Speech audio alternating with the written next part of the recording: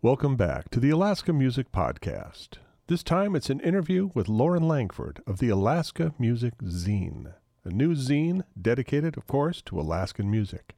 But before all that, I'm going to play you a song from a mystery band, and you're going to find out a little more about them and who they are later on in the interview with Lauren, with a song called Workin', kind of an homage to what everybody in these interviews is doing. Enjoy.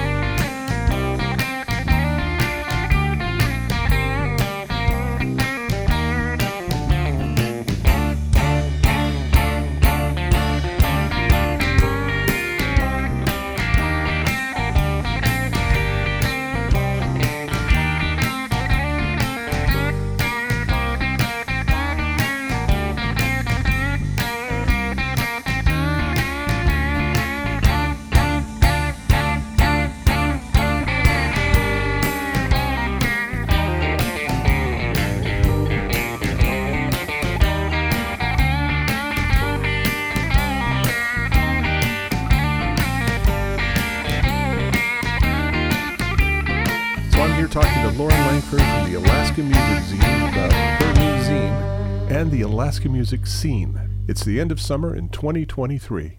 All right, Lauren, if I was to reintroduce the show, what would I say? I'd say that I'm sitting here today with Lauren Langford from Alaska Music Zine, chatting about the inception of and next steps of the project. And that's you. People have been asking more lately, kind of what was the long-term goal with this project with Alaska Music Zine? Well, what was the inception of it? Why does this exist? Why do you? It exists because I have creative ADHD, and I was finding myself in need of a way to separate my concert photography from all of my other photography, because if you look at my photography page, it's rock stars, flowers, birds, rock stars. Right. Like it was pretty ridiculous. So I was like, okay, well, and also because the concert photography was starting to do something neat where it was building community. And I was like, okay, well, why don't we separate this out? And so I kicked the ball around for a little while and pitched the project idea to a few people and got a lot of pretty positive feedback. And so I was doing that thing that very capable women do, where they wait. They're like, I just need more of this, or I just need to do more of this, or if I do this thing, if I take a journalism class, if I work with these people, then I'll be ready. And I know that about myself, that I look for ways to legitimize what I'm doing when I don't need to. And so I was sitting in my classroom kind of agonizing over it, and I was like, you know what? I'm just going to send it. I didn't even tell my wife. I didn't tell anybody. I told no one. Send it meaning? Make a Facebook. First of all, I had to go back on Facebook. I'd put myself in Facebook timeout. Yeah. So I had to return to Facebook for the first time since 2019. Brought Facebook back, made a Facebook profile, made an Instagram profile, consolidated some pictures together and started populating those spaces and just said, hey, we're here to go. Well, the hiatus seemed to do it well, because my perception of it when it showed up was it was sort of a fully formed idea with content and a direction. That's good. Yeah. I'm glad that it came across that way. And that was one thing that, because I've tried to launch other projects in the past, and I think that the reason that they failed was because they served my need, but they didn't serve a community need. Well, how do you feel something fails, though? Yeah, and I guess that's a good point, because whether it's successful or it fails as art is really subjective. It was missing the community piece. And I guess I didn't realize that was something that I wanted when I launched some of those other projects. It was not a failure in terms of the art, but in terms of the community piece, it just wasn't generating engagement, and it wasn't helping anybody. So is this a matter of the platform or the manner in which you were presenting something? Because probably as an artist, have you actually changed in what it is you're tremendously. doing? How so? I tend to... older me tended to be more critical and more honest to a fault.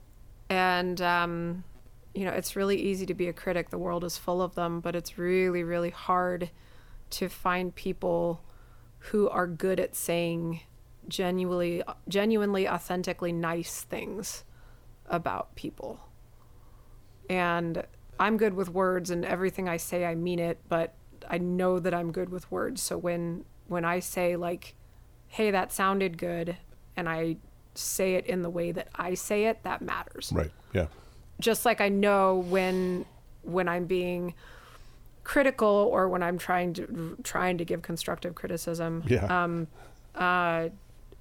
The way that I say it matters, and it carries a lot of weight. And so just making that conscious choice to never fib. Like I am unapologetically, and again, to a fault, I only know how to be myself, and I only know how to be honest. Yeah. And that hasn't always worked out well for me. Well, in production, like often you have to do the compliment sandwich, Yep. where you Yeah. you genuinely say the things you like and Yep. then offer up constructive Feedback. ideas, so to speak, and then end with a compliment. Because Yeah. people know when you mean what it is you say, but you have to have that relationship Yep. gathered with them in the first place, that they trust you not to Yes. be someone who has a personal bent agenda in An ulterior demeaning motive. someone, Yeah. Yeah. And that may be what's different now also. I've been working as a coach and mentoring people and young people for a long time, and there is nothing more heartbreaking than coaching elite level youth sports. And you're coaching what? Swimming. Swimming. Okay. And I had gotten to the point where I was, without realizing it, I was refusing to build relationships. Yeah. And not as a conscious decision, but I had had so many really heartbreaking and negative experiences with people that I had built relationships with that I was choosing not to build relationships. That's different now. And the other thing I guess would be different is that a lot of those community relationships were already there before this project launched. Like, I'd already been boots on the ground, meeting people, supporting people, cheering for people, asking questions, trying to find their backstories just because of who I am as a person. My educational background is in researching and writing about history. So just using all of that to build those relationships. And then because that foundation was already there with a couple of key people, it made it easier to do it in this capacity. So the zine gelled, like it was inevitable that was going to happen. It just finally had a name, and it's called Alaska Music Zine. Okay. Play on words. Right. And as of today, which is the summer of 2023, you have your first edition's coming out, right? yeah, August 26th is the launch party. And that'll be at Willowa Social in the Speakeasy, which is on the second floor.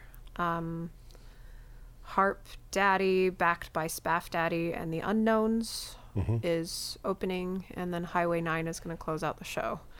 And I have been told that's going to be Highway 9 and Friends, and that there's going to be an extensive list of guests and friends playing with them, which makes me happy.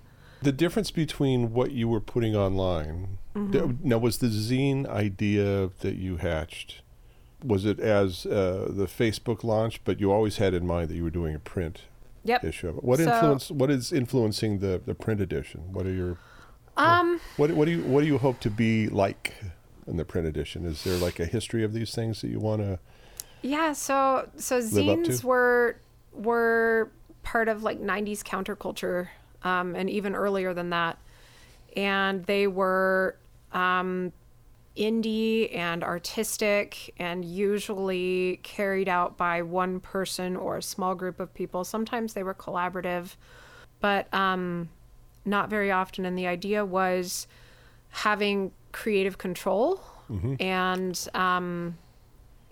putting out a message that you don't see in the mainstream. Yeah. And so I guess for mainstream music, the message being you have to be a certain way and sound a certain way to be relevant or to have people listen to you and like your music.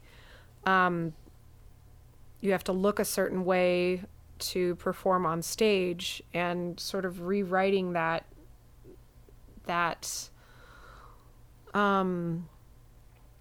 notion that no, you can show up exactly how you are. Yeah. Well, I like the revelatory nature of the local zines.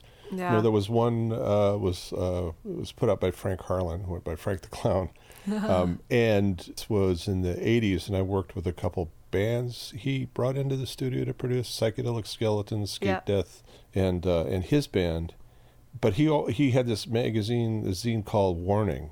And I mean, Frank was on send, and scissors and photos and typewriters were not safe around him. You know, it was all this stuff went in there. And what I like about those things, and pretty much in any creative endeavor, but really comes out in a zine format, is you can't help but be yourself when you put together one of those collages. When you have decided out of the newspaper, out of a magazine, I'm stealing this photo and I'm just cutting out that person's eyes and putting, teapots in there instead, whatever. Yeah, right. That all of a sudden it becomes this other thing.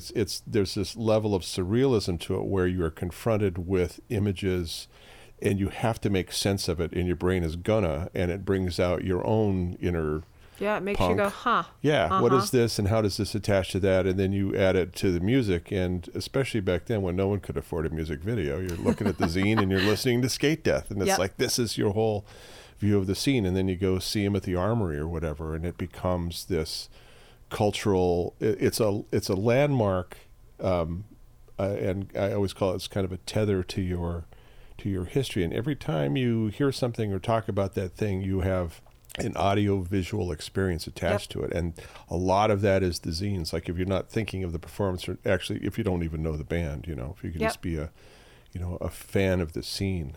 Like so many people have just treasured these zines. And I'm so glad you're putting it in print. It's like CDs. Like you can give someone a CD now, they don't have a player, but they're not getting rid of it. This thing's a treasure. Yeah, it's a treasure. Yeah, I mean the zine you're putting out now is going to be in people's drawers and get pulled out with fond memories for decades. Yeah. So all props to you for making it to print. Print's important. So describe what's in it. Describe what it looks like. So it's your typical 8.5, a little booklet. I designed each page individually, so it's not like there was a template. And we featured Harp Daddy, Darren Smith. He was one of the earliest folks to sit down with me and chat about music, and chose him as the first feature because of his love of music history. And with making a zine and making a visual and written record to accompany the music, like it made sense to me creatively to feature somebody who cares about music history. Mm-hmm. And we also put a spotlight on Ed Washington, mm-hmm. Sundog, mm-hmm. Highway 9, because of the amount of community work that they do. And also a newer band that I'd never really heard of before called Erie Flats. And so pictures of those groups. There's a longer write-up with excerpts and just kind of what was going through my mind listening to Harp Daddy during our interview, and just some reflections on either my experiences or experiences that other people have shared with me from enjoying these musicians while they're making art live. So edition 1, are you working on number 2 yet? It's I am. The question when we work on an album, it's like you put it out, what's your second album? So I'm like, geez, give me a chance. Yeah, exactly. You don't have to tell me, but no, I am. I absolutely am. Actually, I was sitting here on the couch going, I don't remember if I did any future interviews in the month of May. May feels like it was a really long time ago right now. But coming up with who to include in that second edition, and then continuing to sort of marry the past and the present with the future, and telling those stories and focusing on the legacy of local music here. It was such a huge part of my youth, and it makes me, and I craved those stories about musicians that had come before, and I wanted to know everything about the musicians that were playing then because it made me feel more connected to their music. Mm-hmm. And just knowing that, somebody asked me the other day, they were like, do you think you'll run out of musicians to feature? Jesus. No, the answer is the answer is no. Because okay, let's say that I featured every band in Anchorage. Now I can feature the individuals and dig further into their stories. They keep making new ones. And yep, there it is. Yes, we want to go find the new ones. Yep. So what's the first band that cracked your head open locally? When you were 8. Yeah. What's one of your earliest memories of a local band? My first live local concert was the Roman Candles. Ah, okay. Right. And it's really funny because I can remember sort of being a tween-aged fangirl about Matt Hopper. And I don't even think I told my wife this story, but I was sitting at the table at Glacier Brew House and where he works, and he walked up to talk to Emily because they've been friends for a long time. And I had this moment of like, oh my God, it's Matt Hopper. And then we hung out a couple of times, and I told him, I said, your band was my first concert and your album. And then he was like, wait, 2 seconds, hang on. And so he sent me all of this old music that he had raw recordings of. And so it was like a Saturday morning, and I was sitting in my house jamming out to old Roman Candles and Langford.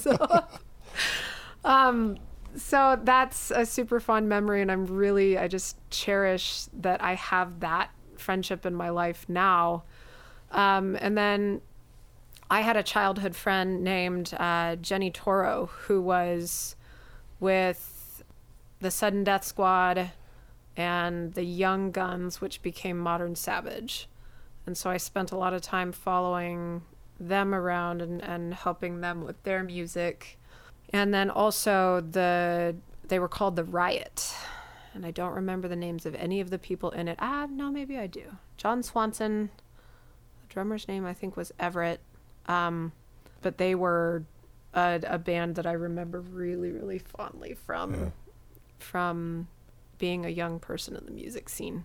And then locally, a band that just blew my mind recently was Black Barrel and the Bad Men. Right. Yeah, they were just in here. Yeah.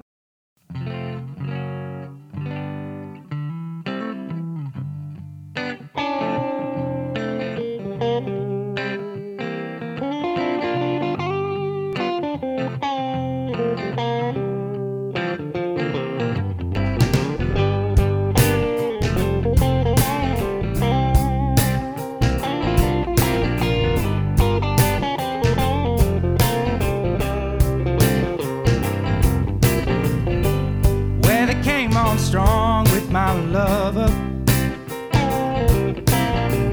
Well, where they came down, don't I know it's true? Clouds getting heavy as stone. Heaven knows I'm alone. Hey, ain't it true?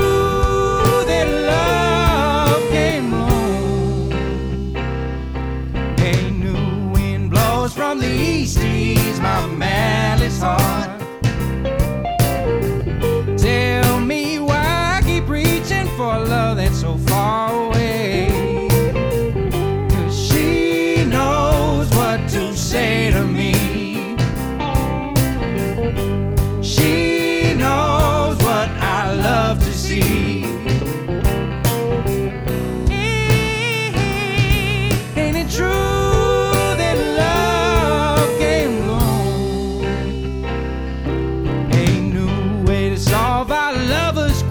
It seems, baby, why you run from me? Was a couple before, but'll be none afterwards. 'Cause darling, I'm sure that the east wind blows for you. Hey, ain't it true?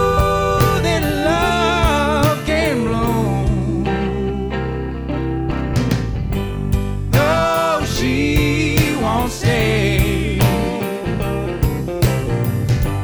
Do as she may. No, she won't stay. Do as she may.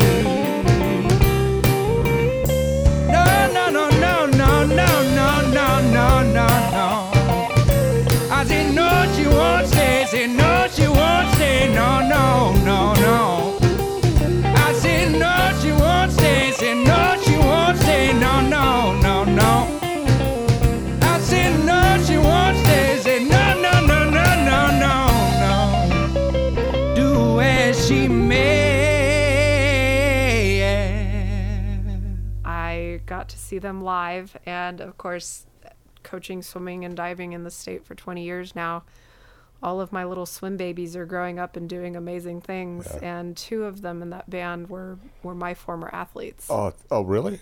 Yes. Really?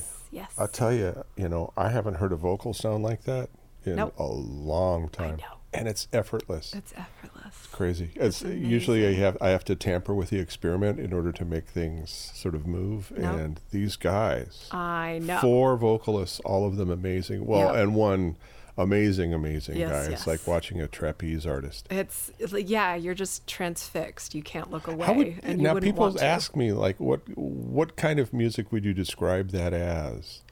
Oh boy, that's It's a tough, great isn't it? question. Yes. Because I had it on in my classroom this morning. I played it for some of my students, and one of them said, "What is this?" And so this is the second time I've been asked this Yeah. question today, and I didn't really have an answer. I have it. To me, it's almost like sort of like classic Southern rock, kind of like Yes. Marshall Tucker Band, Yeah. without an accent or a Southern attitude. It's Right. like but it's that approach to the playing, which I feel is a pretty pure intent. Yep. But the vocals and what the songs are about are great. Yes. And everyone in there is playing very well. That Yeah. you're not worried about the guy taking a solo. You know, it's nobody like it's all great. cringes. And you look forward to them opening their do. mouths and singing. Yes. So great. Yeah. Yeah. I finally got to hear them play They were on down at Vans. Friday at Vans. Yeah. And I try to get to as many gigs as I can when I'm out, but that was the only thing I did that night. I just stayed and listened to Black Barrel and the Badmen, and it was fantastic. And they've not been out. I mean, that's what I found is they've not been playing anywhere, and they're getting ready to emerge. They've got a lot of more music they want to record. Yeah. I'm looking forward to. I was talking to because I can remember them sitting at the pool, and they're getting in the locker room, getting ready to come out to practice, and you can hear all of this singing coming out of the locker room. And we had quite a few boys in our program at the time who were fantastic singers. Mm-hmm. And as a coach, you're looking at your clock like, man, I don't want to tell you guys to wrap it up and get in the water, but you really need to wrap it up and get in the water. But I was talking to the guy that is a friend of theirs, and he was invited over to listen to them doing like a garage band practice. Mm-hmm. And he said that he was laughing and crying at the same time and smiling so big his face hurt. And they stopped playing and they said, "What do you think?" He was like, "Why the hell are you guys in this garage right now? Get out there." Yeah. And so, I mean, I'm really glad that somebody said, "Go do the thing," and that they listened. Maybe I should go record their vocals in the locker room at the pool. It's not a bad idea. They sound good. Oh yeah, everybody sounds good singing in the locker room at the pool. There's hallways around town where I want to do it. Yeah. Oh yeah, places. We could. That's I know a where whole they are. thing we could descend into. Like. Yeah, but there's another band. In fact, I was talking about a song last night. I mentioned Black Barrel, and I played just the vocal tracks. Yep. For the guy. Yep. And he wants them to sing on this other album. Yep. So yeah, send them over to another studio, bring the tracks over here, whatever. I just want to see people working together. Yeah. And they're such nice guys and just wonderful humans. Yes. I've known the drummer for a few generations. He's been in a few other bands. Somebody had said dad he's dad of the band, that he's had 3 other groups before this one. And he's solid. I mean, he's a guitar player and everything else, but his job in the band is playing drums. Everybody else sings and plays, and he just looks and happy as he's hell. the happiest looking member of the band. I've got some photos of him with the biggest smile on his face. Just his son's the bassist, Oh, is it? Oh, yeah. Okay. Yeah. That I can see the resemblance. But yeah, drums up and sticks up in the air, big smile on his face. It's like, man, that just like joy of a picture. It carries so much, and you want that in a live show, but you also want it in a recording. You want people to just like, come on, man, bring out the joy, because you hear it. You absolutely do hear if someone's having a good time or not. You want to feel it because they felt it. Yeah. So Black Barrel, who else is happening now, as far as you can see? I have an incredible soft spot for Tyson Davis and Blackwater Railroad Company, because they're great musicians and they put on a wonderful show, and because of their work in the community. They're doing a lot to elevate the next generation of musicians in Seward. And that sent me off on another tangent in my head. Alpine Music Studios, which is Emmy Williams and Matt, can't remember his last name, but Emmy performs with Jangle Bees. Right, okay. And they have a music studio, and they put on the Summer of Rock concert out at Matanuska Brewing recently. Oh, yeah. And they had musicians that were so young that the bass guitar was bigger than they were, all the way up to, high school aged kids that have been in their program for a decade. Yeah. And those are, those musicians that are jamming out on stage and then turning around and giving back to the next generation of musicians. Or I have a soft spot for them. Madeline Smith, who's singing with Harp Daddy right now. Whoa, she is fierce. Yeah. She is on fire, and she's amazing. There's what the girl I saw, I call her a girl, was Selma Casagrande. Yeah, we talked about her before the song. Have you seen her yet? Not anywhere? yet. I think she had a spot at Salmon Fest, like just right out of the gate. She's from Seward. Probably on the inlet stage, the local stage, yeah. And because I saw her at Emma Hill's thing, the Spinard Song Circle. It's deceptively simple what it is she's doing until you start pulling it apart and you go like, man, are you really great with a phrase? Yeah. Singing all the stuff, all the craft is kind of invisible in. That made me think of Holly Bryant, who was singing with Medium Build. Medium Build is another one that I just absolutely love, that meteoric rising star right now. But Holly Bryant is the same, the ability to turn stories from her life into music is incredible. Pepper Kit is another one. Yeah. Pepper Kit is somehow simultaneously the soundtrack to 14-year-old me's life and 34-year-old me's life at the same time. Right. And I told her that one time, and she was like, how is that even possible? I was like, I don't know, but your music is relevant to 14-year-old me that still lives in my head and my heart, and 34-year-old me is an adult, and that is incredible. That was Selma's thing. That's one of the reasons I want to get her in here, is because there's a moment that you want to capture in time while people are still relatively kind of apparently innocent. Yes. And she's not completely innocent about her songwriting or anything. She knows what she's doing. Yeah. But it's also of a time. Like she would be doing a first album that would define everything else that comes past. It's like Jewel's first album. Yeah. This is all the really great craft that happened then. And then they're fun to look back. It's like looking at pictures of yourself as a kid. Like, it totally is. Yeah. It was obvious I was going to do all these other things and be all these other things. But and what you said about it being a snapshot in time is really powerful, because it's like I like to tell my students that culture is influenced by identity. It's influenced by your surroundings. It's influenced by the food you eat and the music you listen to and the clothes you wear and all of this other. So what you're hearing in a first album like Selma's will be she's influenced by the place that she's living in and her surroundings, which means that it's like purely Alaskan and purely Anchorage absolutely and one of the things Seward for her. Is that where she's from? Yep. And so what you're really getting, if you think about it, is you're getting a snapshot of the place in time, not just the artist in time. I think that's what people were feeling in that audience. It was riveting. I mean, she silenced the room. Everyone just enjoyed the songs straight on through. And then she talks afterwards a little bit about kind of where the song came from. And you never know if a song is entirely about someone's experience. It's kind of like Taylor Swift territory. Yeah. Which even then it's still manufactured of like, you want something to be. But creating a narrative of someone else's life where you are completely pulled in and like, oh my God, that must have been terrible when that happened to you. Like, what happened to me?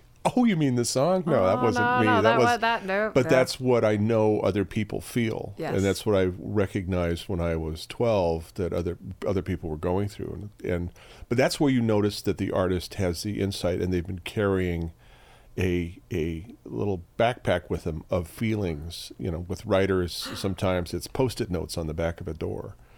Great authors will cull from that. I have an absurd collection of napkins that have little things doodled on the corners of them. And actually, I had a I had a roommate in college who was a late night cleaner.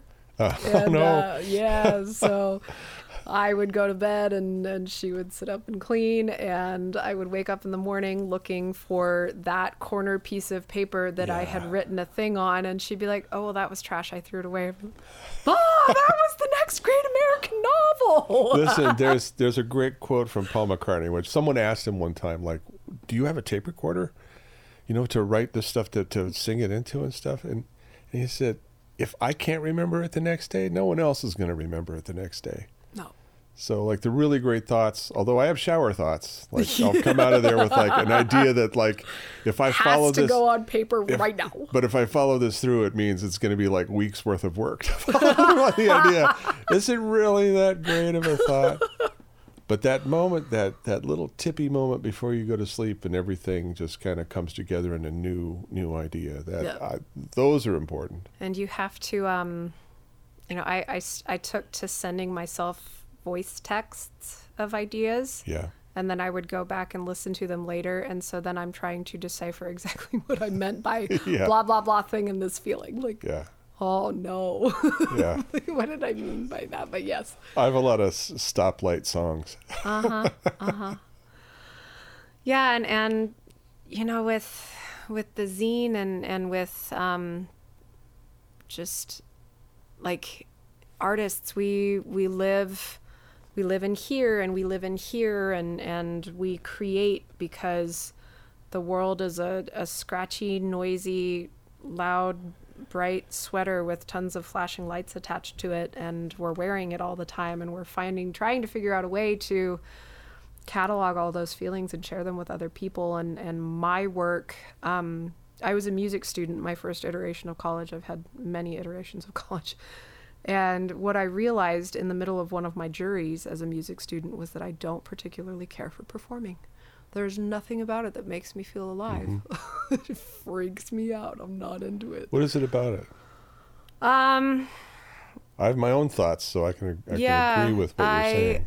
I'm afraid to forget the words or the notes, which is really silly because I have a near eidetic memory. I do not forget. But I have anxiety, so I do panic. And I think that younger me was afraid to not sound perfect, but this version of me is not I don't care about that at all. But I think it's the judgment. I think it's creating music is so vulnerable and sharing music is so vulnerable. And I come from a family of really, really monster musicians, particularly monster female singers.